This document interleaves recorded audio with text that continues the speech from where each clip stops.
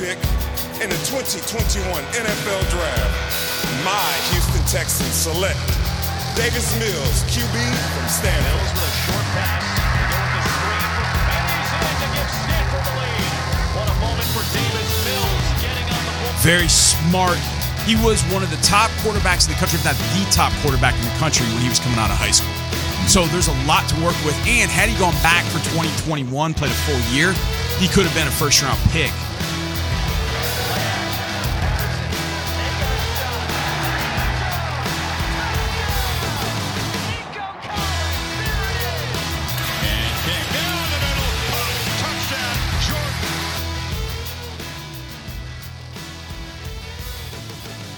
And welcome to another episode of the Turn Up for What podcast, talking your Houston Texans straight from the Great British Isles. The Texans went offense on their first 3 picks, a QB, a wide receiver and another tight end, and at the back end some guy called Roy, a couple of undrafted free agents to talk about.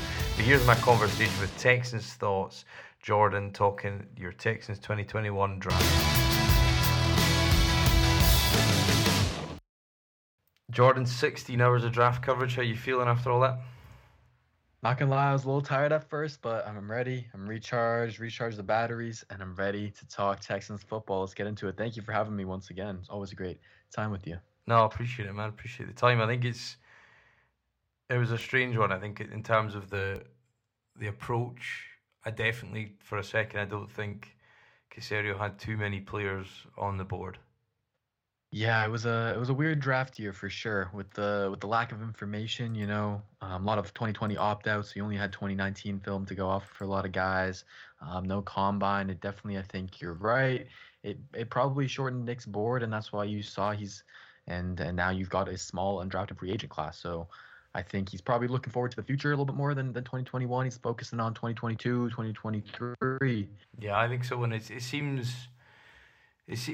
I suppose when you thought ahead of this draft at any point, you probably didn't think they were going to draft a receiver.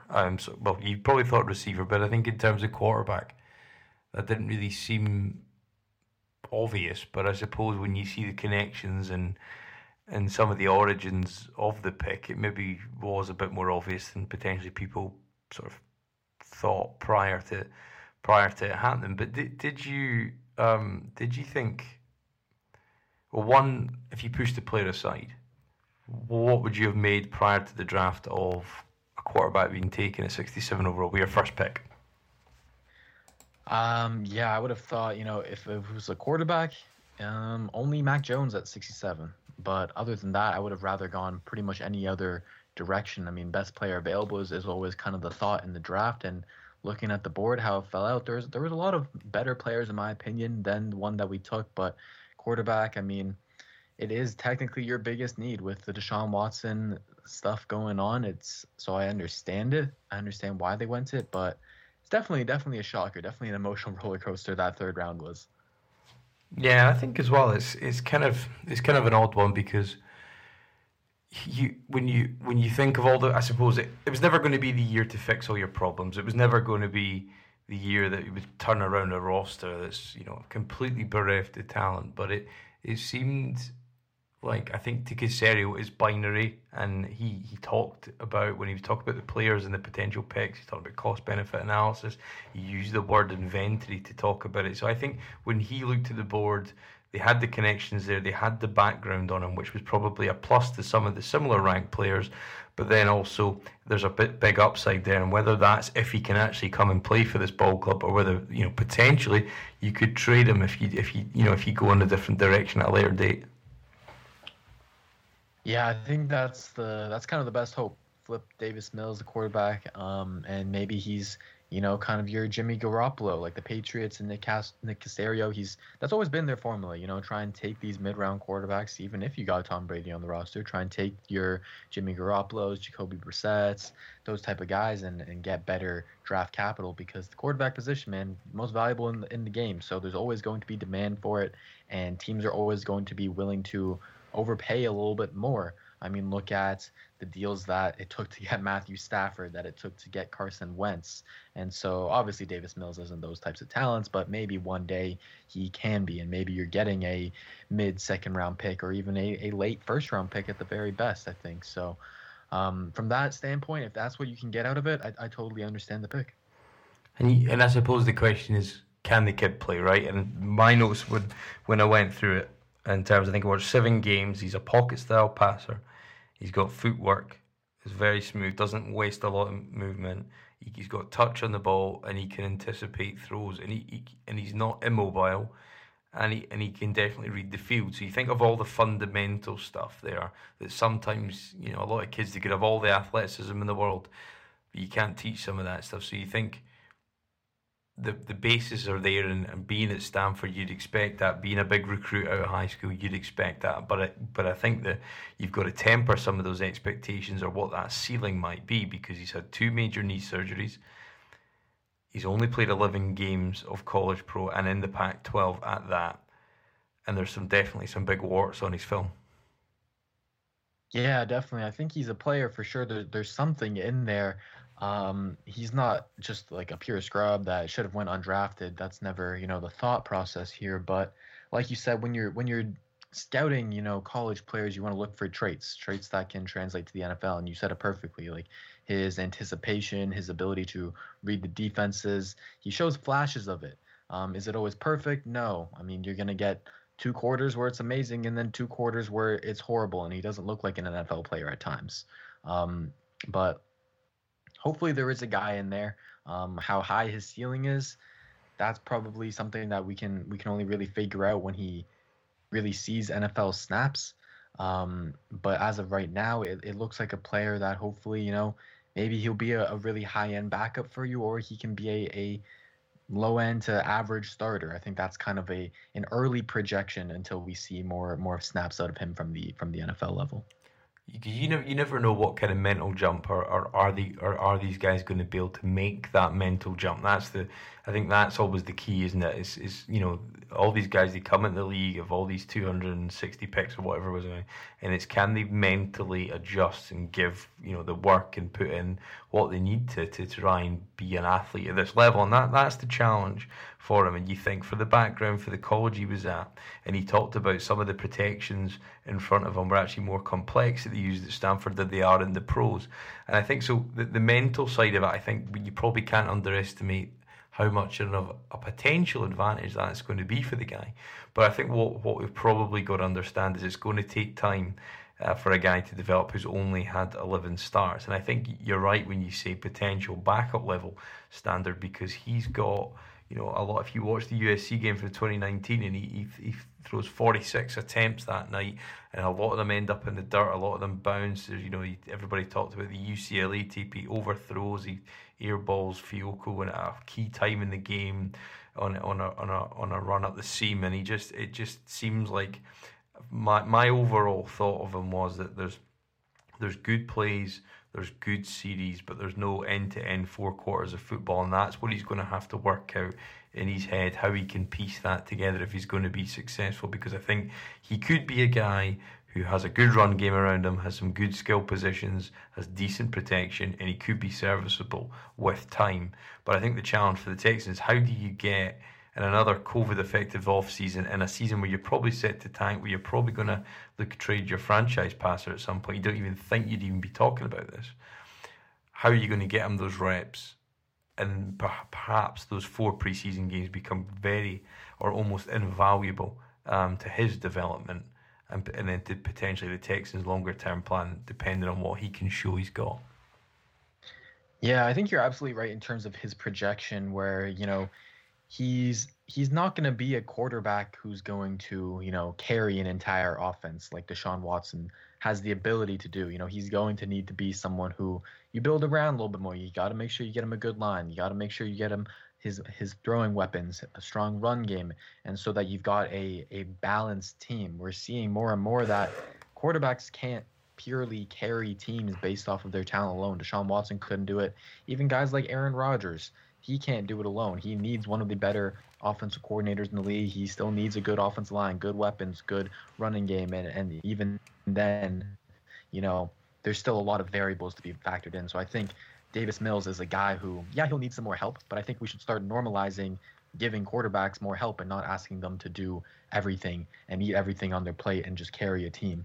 But the second part of that, how do we get this guy who, like you said, 11 college starts, he needs more in-game experience to improve his feel for the game, his feel for dealing with pressure, his feel for reading, NFL level coverage schemes and blitzes and stuff like that, because that is stuff he struggled with at Stanford. But the good thing, the reason that gives me some hope, some confidence for his development is Pep Hamilton.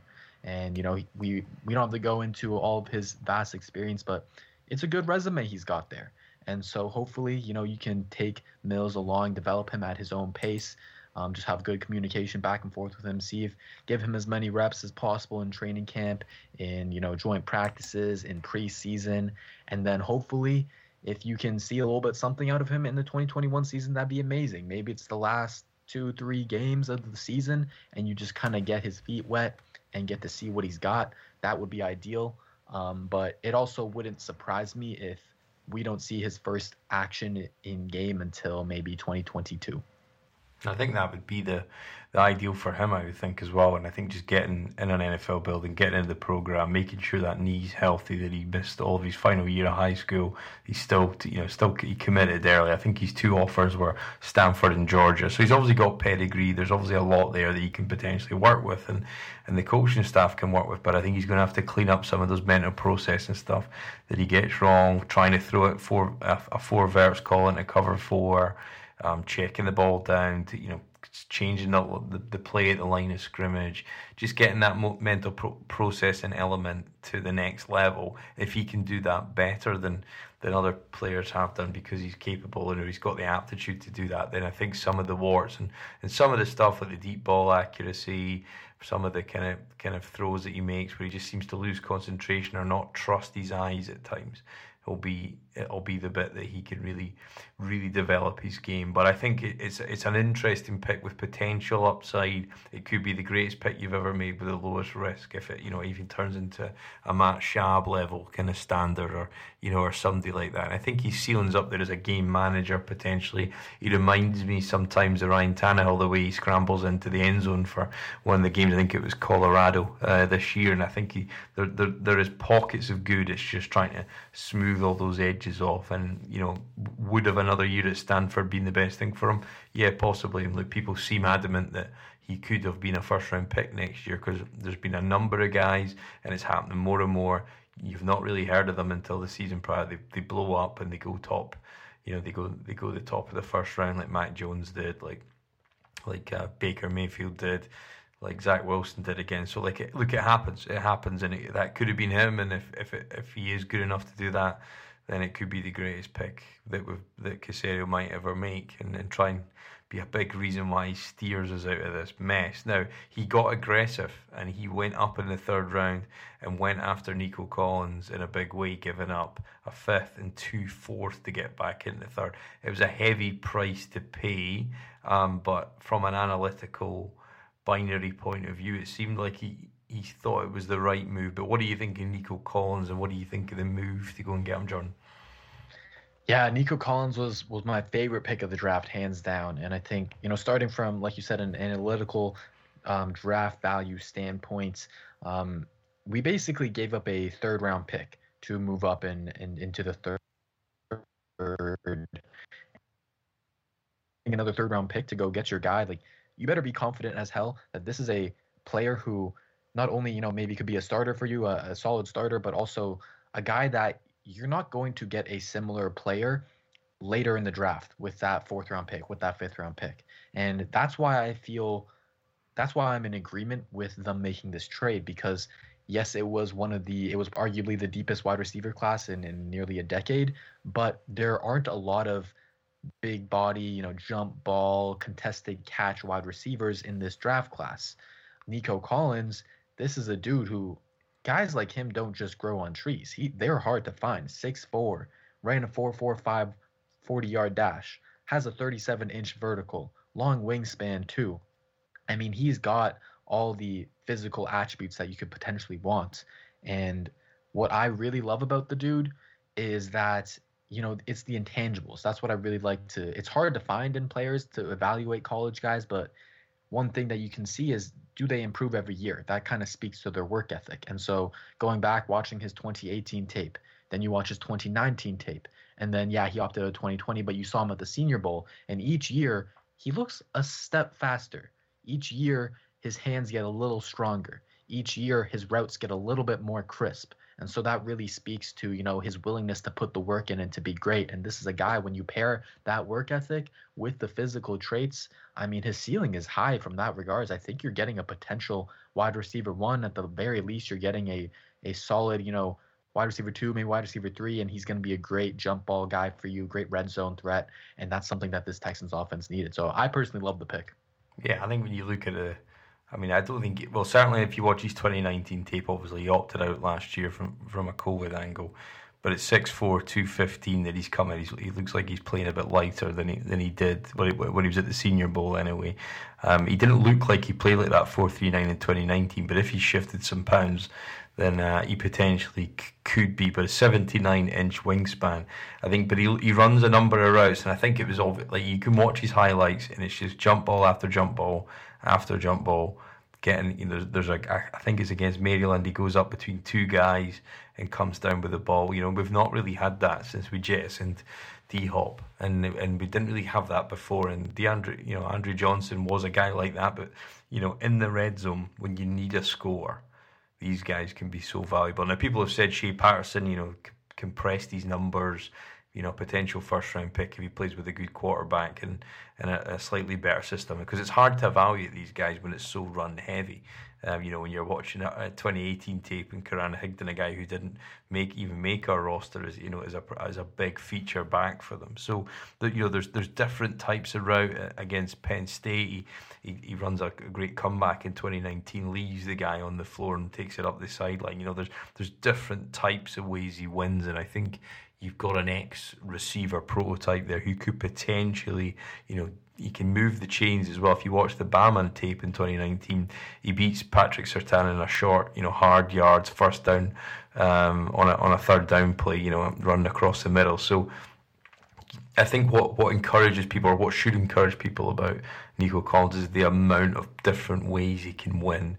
And if he is playing up to that 4.39, being sort of 10, 15 pounds lighter, then I think the guy's got a high upside. Now, of course, it'll be dependent on, you don't want an Andrew Johnson, didn't have enough good guys throwing him the ball, and Mills and maybe even Deshaun might be there. But I think in terms of going up, I don't think you'll ever think about LA's 4th round next year too much if he has a great season and he's set up to be a wide receiver who can lead your team and lead drives longer term. I think those picks, you'll not think about them too much if it pans out. But I think certainly in terms of the investment, it's probably a pick for Caserio that's going to have to pan out, because he's really nailed his opinion to the master by going up and being so aggressive to get him. Yeah, I think obviously hindsight is 2020. If he shits the bed next year, obviously it's going to look like a horrible pick. But as of right now, this is a guy who was on, in terms of experts, like a lot of them had him in the second round. I had a second round grade on him as well. And so to get him in the, mid-late third, that's great value right there. And then you've also got the connection to Michigan. And so Pep Hamilton has a connection there. And also our new, one of our new coaches, I forget the exact position. Mike McDaniels, he's the wide receiver, offensive something, yeah. Some offensive assistant. So they have that knowledge. We talked before about how, they had kind of some insider knowledge on Davis Mills, and you see that again with Nico Collins. So it's interesting definitely to see, Pep Hamilton's reach and persuasion over the team, and that they value his opinion so highly. Yeah, and I think, again, insight, I think they probably overvalued that this year like they did last year. And you've got it, I think on the face of it, though, I think from the first two picks, you kind of feel better about it. I think in the third pick, which I think is my favourite probably, again, you didn't see them going off offense again, but, as death and taxes and the Texans draft a tight end, it seems to be the way. And I thought when I saw Bevan Jordan, I was on actually another podcast chatting to the guys, my initial reaction was, I think he's an F move tight end, and I think, we've already got them, but we'll see, must have been a best player available value that they thought they should sit and take there at the top of the fifth after giving up the other fifth and a fourth to go and get Nico. So you've kind of lost two guys there, potential, value picks. So again, puts the pressure on Collins to be a reason, a productive player for you. But in terms of the ball carrying ability of Brevin Jordan, like, he was a big part of that offense. And obviously Derek King, who guys will be familiar with, moving over from the University of Houston, he was obviously slinging him the ball there this year. But when you look at a guy who's delivered, at 6'3", 245, he maybe looks a bit lighter than that, the 245, but 7 touchdowns this year. And if you look at his game against North Carolina, 120 yards, same against Louisville. And then I turned on the tape against OSU in the Cheez-It Bowl, and the guy's got power, and he scored 2 touchdowns that night, Jordan. But he looks like he could be a really productive player, and I think if you watch the film from the start of 2020 to the end, it looks like he's an ascending player. Yeah, I was a big fan of my thoughts on Brevin Jordan at first, it was like, another tight end. And then you look at the guy, and his archetype is kind of, this more receiving tight end, and I'm thinking, another Jordan Akins. But thinking about the pick more, like you said, the value was definitely amazing. This is a guy who, and some say he's the second best tight end, at least the third best tight end in this entire class. So to get that in the 5th round, that's always great. We've always said we got to go best player available no matter the position. I know ideally we would have liked more defensive help, but best player available, that's what you got to focus on in the draft. And so they did that with Brevin Jordan. And I'm with you on your kind of take on him, your evaluation on him is that, he's a guy who, a lot like Jordan Akins, he's going to get you yards after the catch. You get the ball in his hands out in the flat on a screen, and he had this nice play where he hurled a defender and dove for the end zone, and he almost had the touchdown there. But he's a high-effort player for sure. So he pairs that great athleticism with high effort in the passing game and getting you yak. And in the blocking game, I know a lot of people, like, the initial thought on Brevin Jordan is, he's a receiving tight end, so that means he can't block. And while he's no Pharaoh Brown at blocking, the main thing that I look for is just willingness. Are you willing to be physical, put your head down, and go hit someone? And he's more than willing. So while he's not always the most effective blocker, I think he has a dog inside of him where you can coach that up from him. And the Texans, they hired the Ravens assistant tight end coach, Richard Angulo. And so if there's one thing that the Ravens tight ends, they excel in, it's blocking. So you can teach him some of the technical aspects of that. You pair it with his willingness. And I think you got kind of the potential to be an all-around tight end for the future. And you think that this kid is only 20 years old? I mean, the sky's the limit. So I think you've got, more of a Jordan Akins type of role for him, but he's got more potential to be all around, more potential to hit a higher ceiling, because when we took Akins, he was already, I believe, 26 or 27 years old. So going at 20, I mean, that's great. That's really great. Yeah, well, I think when I watched the Duke game for a second, and he scores a TD in that one, but he blows a block on a screen early, and I thought, maybe the blocking. And there's a couple of times where he drops some balls as well, but then he catches a one-hand grab in the bowl game against OSU. So you think it's a bit of mixed tape. And then I put it on the Florida State game, and he seals the edge, and they score a touchdown in the red zone, and he's in there. It was obviously a more physical game plan where they're going to have to run the rock a bit more, and it was going to be less of a passing attack in Florida State, but usually bringing out a couple of good linemen each year. But he goes in there and he does a serviceable job. And look, if he can block serviceably on combo blocks and then leak out and play that role rather than being a primary blocker that you might ask, maybe that's why Ryan Izzo here is, or what the role that sometimes Darren Fells kind of failed as at times. Then I think it's going to be a great pick at that point if he can do, because I think if you can block or show a willingness to block, like you said, and it's all about attitude, and you can give his yards after your catch, 66% I think of his yards after catch or his yak yards were after the catch of his total yards rather were 60%. So he scores big long 47-yard touchdown against Louisville. He goes unnoticed in coverage and leaks out and runs right up the seam, and he attacks the seam. And I think the Texans have really not had many players that can do that. Jordan Akins is threatened, and I think he'll potentially Well, I think two things. I think he is a replacement, I think, for Aikens. If they don't decide to re-up them, and you think in a sort of rebuilding, focus on the future, an F tight end you might not pay. And I think Kahale Wareham probably going to be ordering some new wax for that surfboard, because I don't think he's probably going to be on the roster either if now we've gone that position. A lot can change, but it certainly feels like that's a bit of a domino effect on a couple of current Texans where the new regime haven't got ties to. Yeah, I love what you brought up about him attacking the seam. He had one really nice route where he even adjusted his route. He was running a slant initially out of the slot, and there's a bunch of guys in the box, so the slant didn't look good. And so he adjusted it more to be kind of a post and get behind those linebackers, like you said, sneak behind them. And D'Eriq King saw it on the same page, and so that was great. He had 7 touchdowns in 8 games, which is just great. But yeah, I think my initial reaction, I tweeted out, is rest in peace Jordan Akins. I think because his role is exactly the same, and definitely I'm with you. Kahale Wareham is probably the first man out, but maybe not this year, but the year after when Jordan Akins' contract is up, it's Brevin Jordan time. And tight ends, one thing to be wary about is that typically they take the longest out of any position to develop. The first year is usually ugly. Even the top guys, even you look in the past years, guys like TJ Hawkinson, where top 10 pick talents, and you think they're going to translate right away, but they don't. There's just a lot to learn with the tight end position.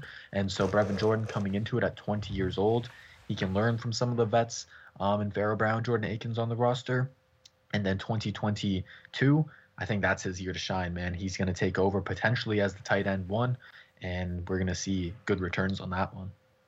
Yeah, and I think if you watch him, he lines up at the center point in a bunch formation and trips.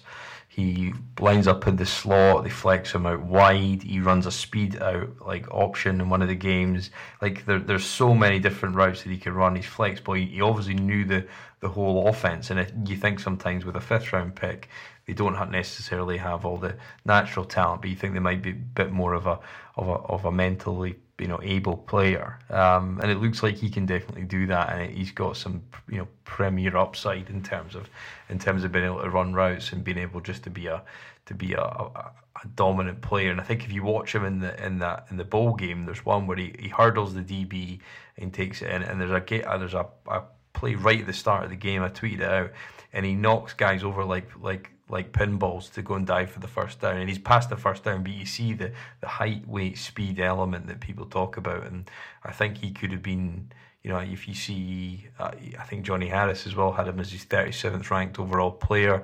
Other guys like Lance Zierlein, kind of, opinions you maybe trust less so, but I think it's all, people are always going to have different opinions, and it seemed like though for all the gurus out there and the people that are not working directly for personnel units had him far higher than he went. Now, there must be some reason behind that. It might be character, it may be health, but certainly, as you said, it looks like that could have been the best value pick, considering they just sat there and the board fell to them, and it might have been the first time the board fell to them in a way they would have wanted. But we will see. Now, after that point, the draft kind of gets a bit thinner in terms of volume and in terms of quality, I think, as well. So the Texans trade up twice, and they were on the clock at 170 coming up from the 6th round into the back end of the 5th. So they trade with Buffalo. Nobody's really noticed at that point. I noticed it on the tracker. Nobody really kind of seems to kind of pick that one up. And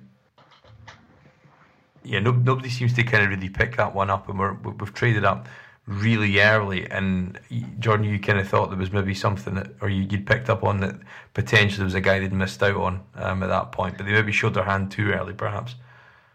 Yeah, so they traded up, and there were still about 15 picks to go, which is usually pretty odd. Usually, when you're trading up, you're gonna go into either the pick on the clock or the pick right after, because then you're to last. So there's still 10-15 chances where their guy could have gotten taken. And Benjamin Albright, he's a longtime NFL insider, covers the Broncos, and he mentioned that the Raiders, they took Nate Hobbs, the cornerback out of Illinois, at 167. And the Texans were sitting there at 170. Wanted him. They had the connection with Lovie Smith, formerly coaching Illinois. They knew he's a cornerback that, hey, he's a guy who knows the system already. He can play in the system. You got to trade up to either the pick on the clock or the pick right after that to secure your guy. But they ended up getting Garrett Wallow, linebacker out of TCU.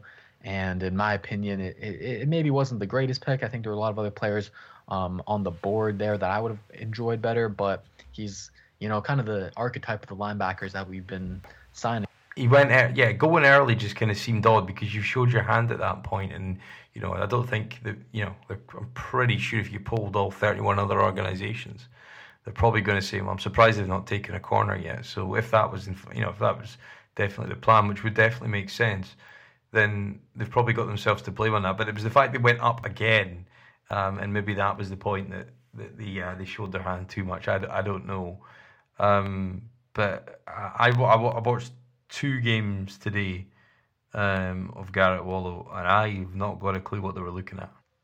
He's definitely, in terms of like the archetype of linebackers that we've been going after, athletic but undersized, good in coverage, not so good in the run game, great special team aces, great like personable personality, that type. Wallow was a team captain. He never missed a game in college. He's got all those intangibles that you could want, but I mean, I'm kind of tired of going after those guys who are better people than better football players. And like you said, you turn on the film, you watch him play, and there's times where the dude just looks kind of lost. He's definitely a raw developmental linebacker who's got a lot of work to do. And athletically, I think even like, yeah, he has the athleticism to maybe be okay in coverage, but he's not like a questionable to trade up 3 picks for that role of a player. And so that's why, I'm not the highest on that pick. Yeah, I think he's listed at 6'1". He doesn't look like he plays at 6'1", and that might just be due to his pad level. I don't know, but I don't know if that's an overestimation of his height. I think when you look at you see 90 tackles, 9 TFLs, 5 QB hits, and 3 sacks to boot. You think, oh, right, a productive player. But I turned on the Oklahoma State game first of all, and then I played and then watched them against. The Oklahoma Sooners as well, and the first game, the second game against the Sooners, he lined up at Mike for most of the game, played a couple of different spots, but I thought he's got a terrible habit of reading or guessing the wrong hole, doesn't let the play develop, and just gets locked up by linemen who particularly against the Sooners, just come and swallow him up. He looks like a small guy swallowed up. Now there was I think there was a couple of plays where I think overall he makes the plays that he should, so he's functional. But I didn't see anything that flashed. You think, oh yeah, shedded the block, went and made the tackle. Didn't do that at all. And I think considering you gave up basically 3 picks to go up and get to that spot, and then that's who you take. I don't know at that point. You then try and trade out after trading up twice. Then maybe you've lost all your leverage with other teams, and they'll see that. But maybe if he wasn't the guy, then I don't see why you take him at that point, because there's a play he gets completely shown up in zone. It's zone coverage, so you don't know the responsibilities and what the roles and the rules are for the guy going from the second level to the third level. You don't know that unless you're in the call, so it's hard to criticise him. But he gets called out on the broadcast for it, and the guy goes and takes it up a long gain up the sideline on a sort of crosser. And he gets called out for it. So he makes all the plays that he should do. When he's free, he'll go in, he'll make a tackle, and he's functionally sound.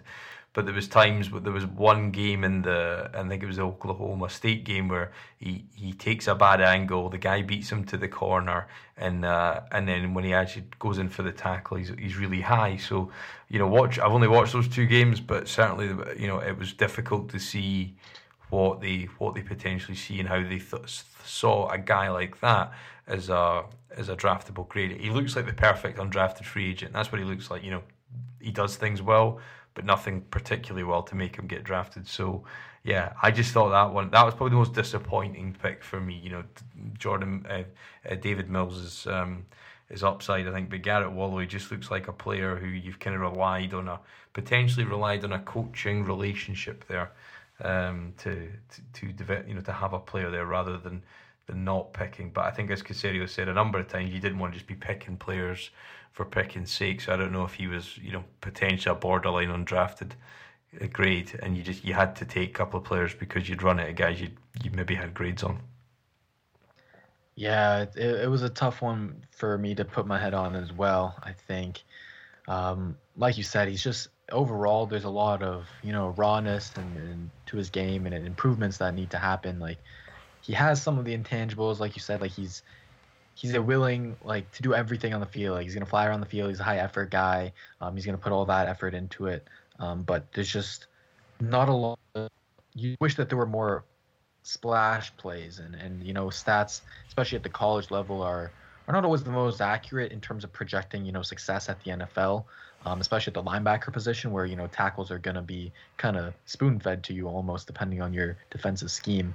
And so I think with Wallow, I think the best option for him is being kind of this will linebacker where, like you said, he doesn't have to play Mike, take on blocks. He doesn't have to maybe read as many keys in the run game. He can just chase it from the backside, do that, and then he has the athleticism to be good in coverage, but he needs definitely some work there, some more in-game experience in that. But yeah, I think overall, even if you're set on going linebacker at the position after missing out on the cornerback, Nate Hobbs, there's a guy, Cameron McGroney, who went, how many more picks was it?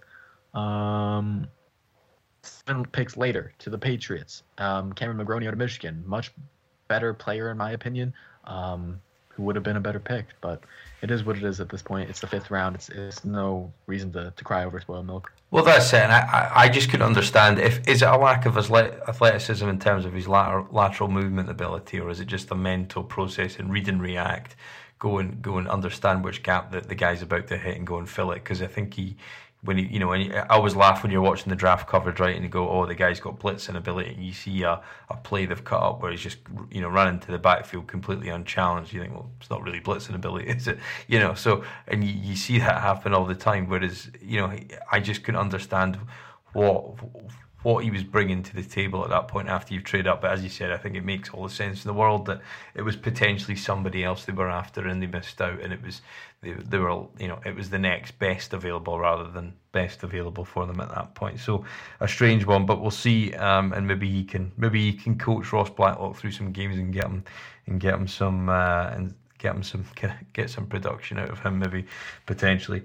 But I tell you what, Jordan, if you flip on the tape today, I watched the Colorado game and the USC game, and a bit of the Arizona State game.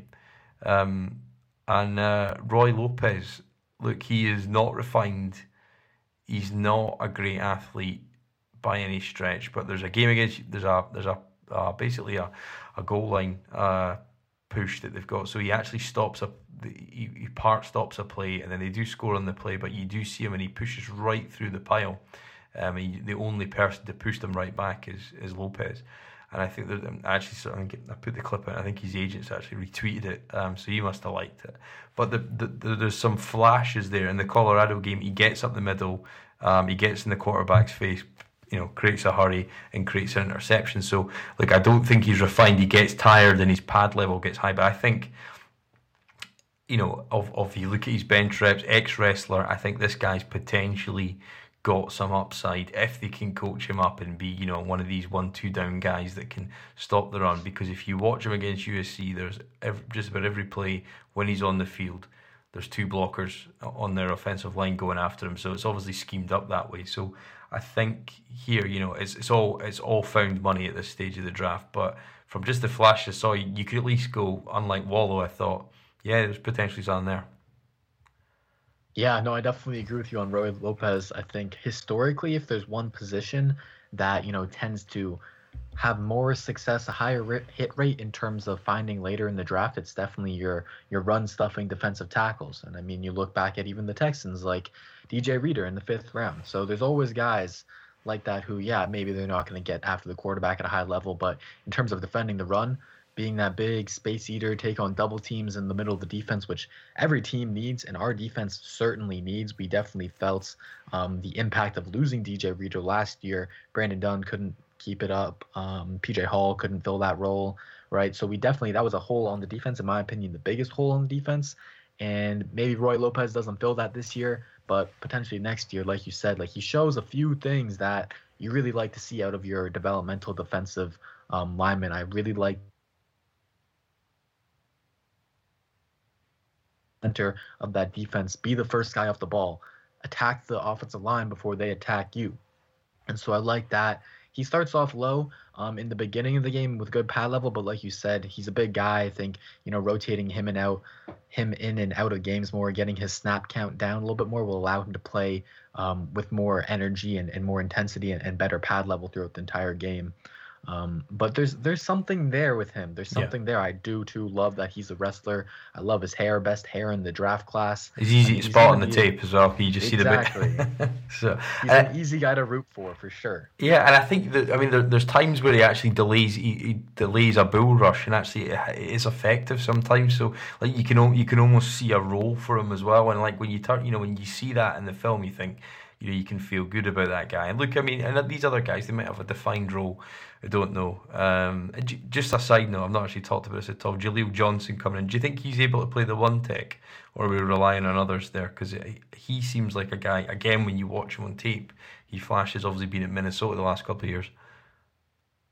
Yeah, so Minnesota Vikings defensive linemen, they usually have a great track record. And he started, I believe, 16 games for them last season. So you're thinking about that. You're thinking Mike Zimmer and his pedigree with defensive linemen. Like, okay, this should be someone, right?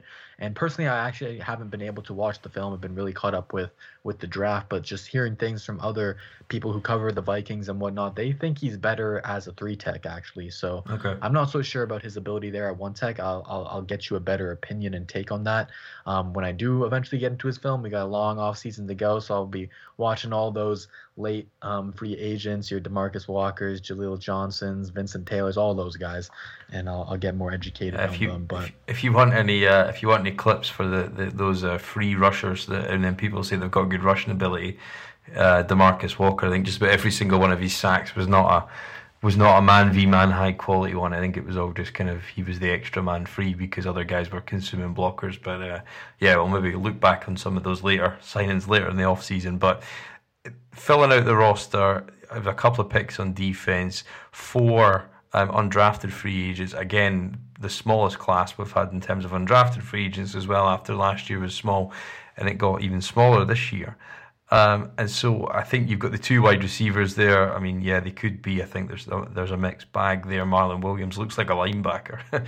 Plays like, when he's got the ball in his hands. I don't think he runs a 4.59, but there's a 2-point conversion. I think it's against Cincinnati, where he's dragging bodies in the end zone. How him or Damon Hazelton are going to make the roster when the amount of wide receivers we've signed remains to be known. But I think 2 guys who potentially have got a better chance of making the roster, and time will tell, are the 2 Aggies.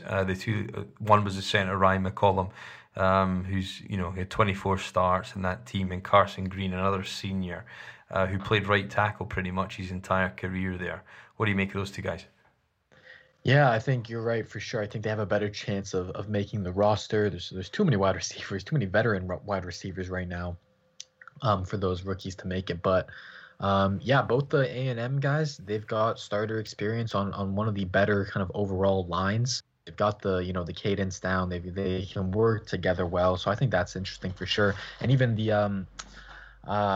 he even said that he can play either guard spot as well. So I think that's something, offensive line versatility. If you can play both guard spots and right tackle, that adds a lot of value. I know we hate the word versatility since Bill O'Brien has made a mockery of that, but in all honesty, from a purely NFL value, versatility is huge. The more you can do, the better, especially on the offensive line. If Titus Howard goes down and you can get this dude to walk in, great. If Marcus Cannon goes down at guard and you can get him to step up and play guard, amazing, because you got one guy who can potentially do multiple different things.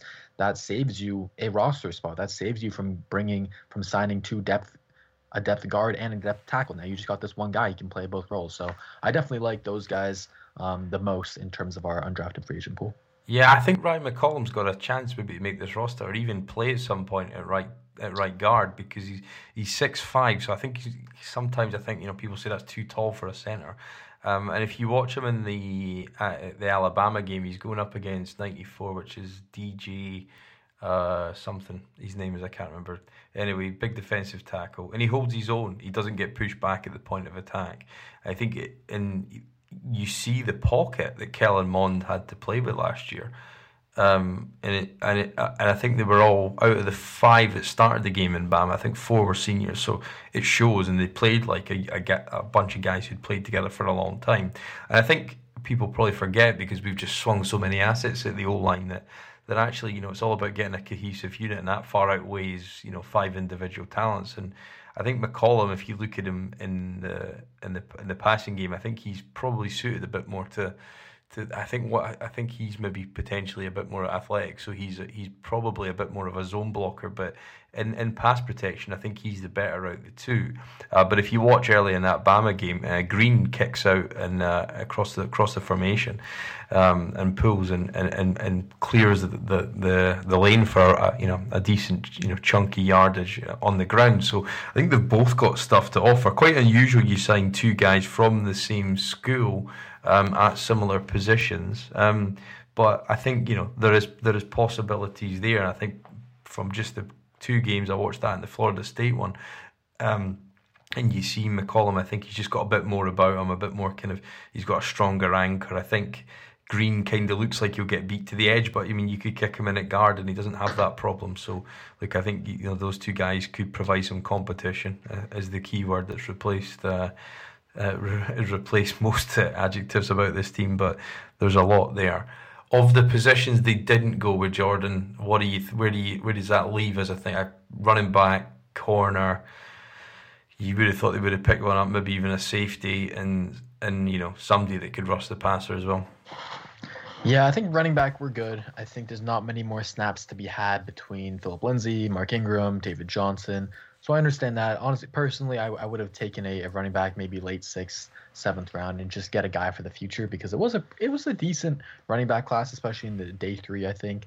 But yeah, the secondary is definitely where I was hoping to get a little bit more bodies over there. I think cornerback, you're looking at the starters. You got Roby on the outside, you got Desmond King on the nickel, and you've got potentially Terrence Mitchell on the other outside. And Terrence Mitchell was probably the free agent that I didn't like the most. Looking at his tape, I mean, it was not pretty. It was definitely not pretty.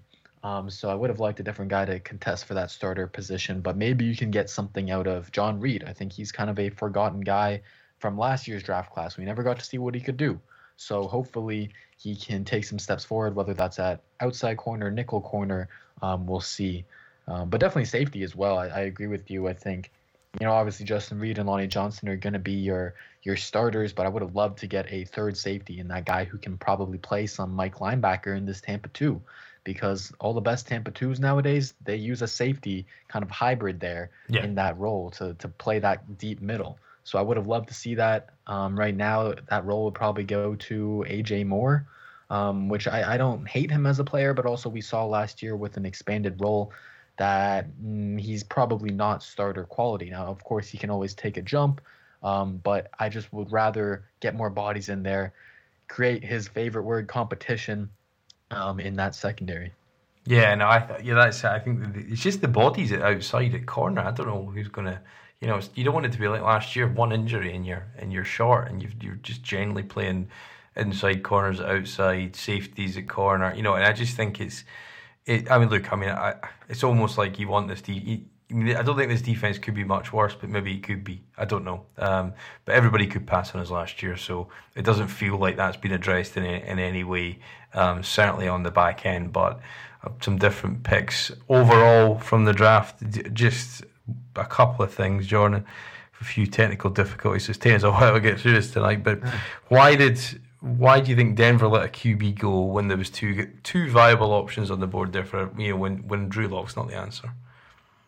Yeah, Drew Lock's not the answer. They traded for Teddy Bridgewater too, so those 2 quarterbacks, I mean, they're just not high ceiling quarterbacks, right? And so I think why they let Justin Fields go is the potential Aaron Rodgers trade. That was a big bombshell that got dropped on us right before the draft, and Denver is the number 1 name that gets mentioned with potentially having a trade package for him. Now, what would be interesting is if they took Fields and said, hey, you want Fields, you trust in him more than Jordan Love, but maybe the Packers believe in Jordan Love and don't want a quarterback back in that trade. But I think that would be really interesting, man. I don't want to see Aaron Rodgers in the AFC. I don't want another talented MVP-level quarterback in the AFC, but it's definitely interesting, man, to see all these franchise quarterbacks. They're voicing their opinion. They're not happy with ownership, with management, and they want out. It's shocking, really. Yeah, I think it was interesting because Rodgers kind of stated, I think he picked up with a reporter at the Kentucky Derby, and he kind of said he wasn't happy that it had come out and he wanted to keep it in-house. And I think it's obviously a bit different to the Deshaun situation. But I suppose you probably want more quarterbacks in the market because that keeps the price high. You saw what San Francisco gave up. And another team that came up, as he talked about, Fields going to Chicago. They've obviously moved up in the draft. They've made their choice. But does that extra first round pick make the Giants a potential contender now as we go into next off season? If this goes well beyond June 1st, just say Miami don't make the trade and they're at the table, you think there was Philadelphia left now, and if this is the way it's going to turn out, do you think the Giants with that extra first, and they can offer 3 firsts now over the next 2 years, and then if it's the next draft 3 firsts, do you think they've entered the race or have a chance to enter the race if they want to move on from the guy they got out of Duke? I think it's possible. I think for them, because they don't have as many picks as the Eagles and the Giants, I think they'd have to throw in a guy like maybe Leonard Williams, maybe it's Dexter Lawrence, maybe it's a receiver like Darius Slayton, even someone like that. They'd have to throw in a guy or two for sure to kind of sweeten that deal. But I think you're right. It enters their name in the conversation. Maybe they're not the most likely team, but when you're in a negotiating situation, you just want as many people on your phone. You want to have as many people's number as possible that you can call and barter and use against other teams for leverage. So I think you're right on that one. New York, they've entered the conversation. Yeah, and I mean, look, I still hope, and I talked about this last week, I still hope there's a point where your last roll of the dice, you can try and sort all this stuff out. I don't get any kind of hope, or there's nothing we've seen that'll make that possible, and I think it's probably a bit of a pipe dream at this stage. And you think all the noise at the draft was reinforcing the message that he's gone, and I hope that's not the case, but it looked like it could be. But I mean, it's going to be a long old season. I think sometimes when you get to past the draft, Jordan, it turns the corner, I suppose, in the sense of looking towards football. But it's almost like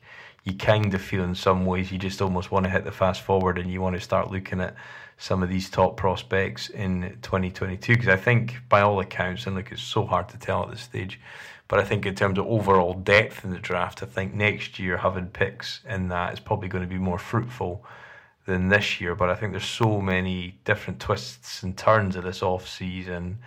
And where do you sit right now with the whole Deshaun scenario and how that kind of shapes us into this time next year? Yeah, it's the Deshaun situation. Obviously, overall, it's not ideal. It's far from ideal, especially if the allegations of what he has done are true. I mean, it just, yeah, I mean, sometimes you think a player, you think a talent, a star, whatever, and you think he's a great person, and potentially if these are right, it's kind of heartbreaking to think that they are a different person that you may think. But in terms of the team and from a fan standpoint, maybe going into this offseason, what could make it a little less boring is that Deshaun Watson trade does happen post June 1. Post June 1, the salary cap implications are a little bit different, and the Texans wouldn't take as much of a hit. That's something that Patrick Storm has mentioned a lot. And so that could make it a more viable option for us to trade with. Maybe it's Miami. Maybe they can hold off on signing their rookies that they just signed this year. They can hold off on that and potentially add them into this deal and sweeten the pot. So that's something to look forward to. But other than that, I'm definitely looking forward to a little bit of a break, a little bit of a lull in the off-season, recharge, and then get back into it into the next season and finally get some football. It'll be fun to watch a good football game again. Yeah, I think it's. I wouldn't trade the any picks unless you know where that first year is going to be. I think there's too much risk in that. We've already lost out on that with the Tunsil deal. You could have 2 sterling picks at the top of both the first 2 rounds.